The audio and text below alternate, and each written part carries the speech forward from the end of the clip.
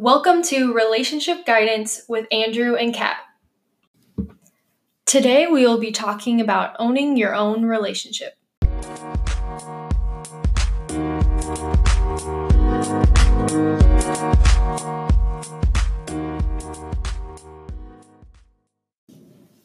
All right, owning your own relationship.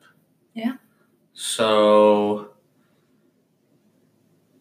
for this, we're talking about not necessarily that you can't get advice from other people, right? Because we talked about, role models that we've had. Right. But not just taking advice and applying it to your relationship because that's what somebody else said, right? Yeah. So making sure that you are in charge of any decisions that you make, that it's really a conversation between you and your partner and not the influence of some outside person. Right. Just because it works for somebody else doesn't mean it's going to work for you either. Right. And I mean, like I said, advice isn't bad. Definitely, I think people have good intentions when they give advice. And a lot of times it can come from family members or even close friends who are trying to look out for you. But ultimately, they're not you, and they don't have to interact with your partner, right? Husband or wife or boyfriend, girlfriend, as much as you do, right? They're not part of the relationship, and they definitely don't have to deal with the consequences either. Right. Of your decision making, right? So, like, for example, if your best friend doesn't think a guy is good for you, but you're satisfied with the relationship, it wouldn't be a good idea to go ahead and break up with him, right? Because she's not going to have to be dealing with, one, the breakup, and then two, the aftermath of that, right? Like when you're sitting in your room alone at night and contemplating, what you could have done better, right? She doesn't have to deal with that. So whereas she might be trying to look out for you, you just have to know what's good for you. And that's also why last week's episode is very important too, because you have to have accepted yourself and know what you're looking for in a relationship too as well. Right. Yeah, and on top of that, you don't want to compare your relationship to other people's relationships. Everyone's relationship is different, and you can't compare what others are doing or what they have to what you are doing and what you have. It's likely that if you were to go get those things or do those things that they are doing or have, that it wouldn't work for you anyway. Right. And so, the saying, the grass is always greener, is really true, wouldn't you say?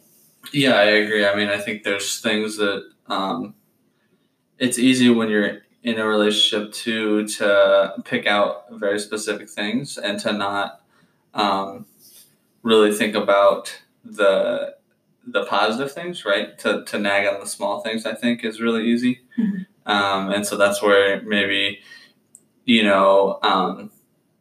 just to think of an example, I don't cook, right?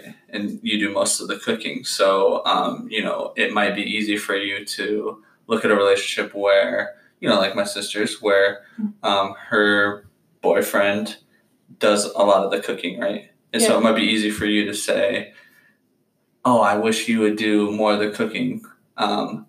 But in reality, that probably wouldn't work well for us. Yeah. It's probably going to cause more harm than good, right? So I think it's really easy to nag on the things that aren't working and overlook the things that really are working on the grand scale. Yeah. Like, I have a lot of friends who are traveling all over and, seeing a whole bunch of different things. It's like, oh, that'd be so cool. Mm-hmm. But, we're in different stages in our lives, and we just have different goals. Like, we're planning on getting a house, and we want to do all these different things. So, we're just in different stages. They're not even dating, or they're just dating, and they're doing all these things. It's like they have the time to do that, and we're focused on other things. Right, we're married and we have long-term goals, and maybe they're not thinking about that, and that's not to say that one is better than the other, but it's definitely to say that each couple and each relationship is going to have unique goals at any given stage of life, right? So there's no reason to be jealous of somebody else's relationship because, like I said, long term, that's probably not going to work out for you, right? If we decided now to go on a bunch of trips, that would be fine now, and it would be a lot of fun, I think. But long term, then we're probably not going to be looking at the house that we want in a couple of years, right? And so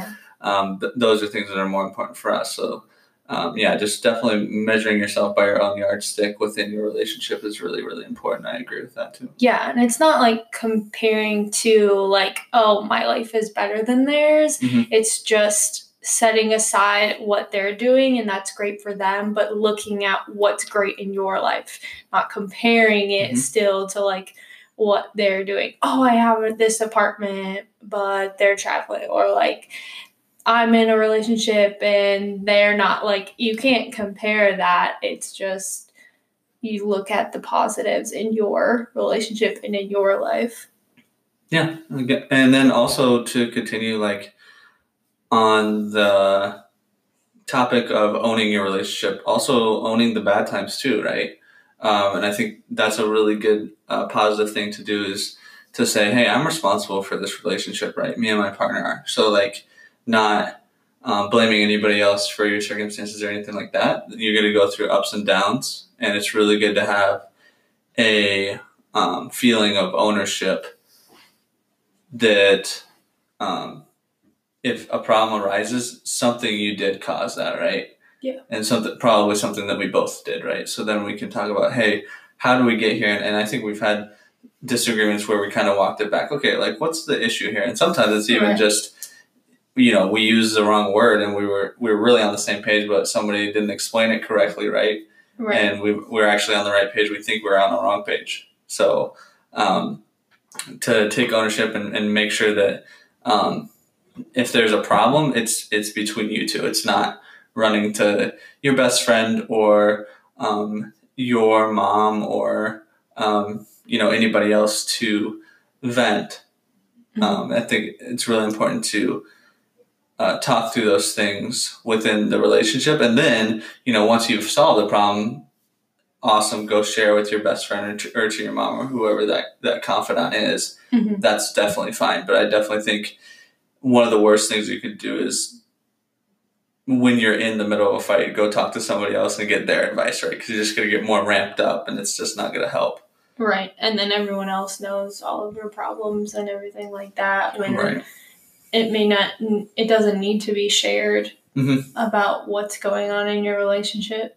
So. Yeah. I mean, I just think everybody has the golden ticket of advice, right? And I think you're going to get that piled on if you go talk to more people. Yeah, if you seek to take your problems outside just your immediate relationship, that's going to be a problem. And that goes for any relationship, friendships, even between like your parents. Don't go telling your best friends about problems you have with your parents, because you're just going to get more and more ramped up. And it's just not going to be productive. So it's better to just handle it between you and whoever you have the problem with, I would say. Yeah. For sure. Yeah, and I mean, also to go along with this, we're talking about owning your own relationship and not necessarily not getting advice, but making sure that the advice that you get is applied to your own relationship. We definitely also don't want to advocate not getting advice. There's definitely a point of too extreme of ownership where you're trying to solve all the problems yourself, but professional help can definitely be valuable as well.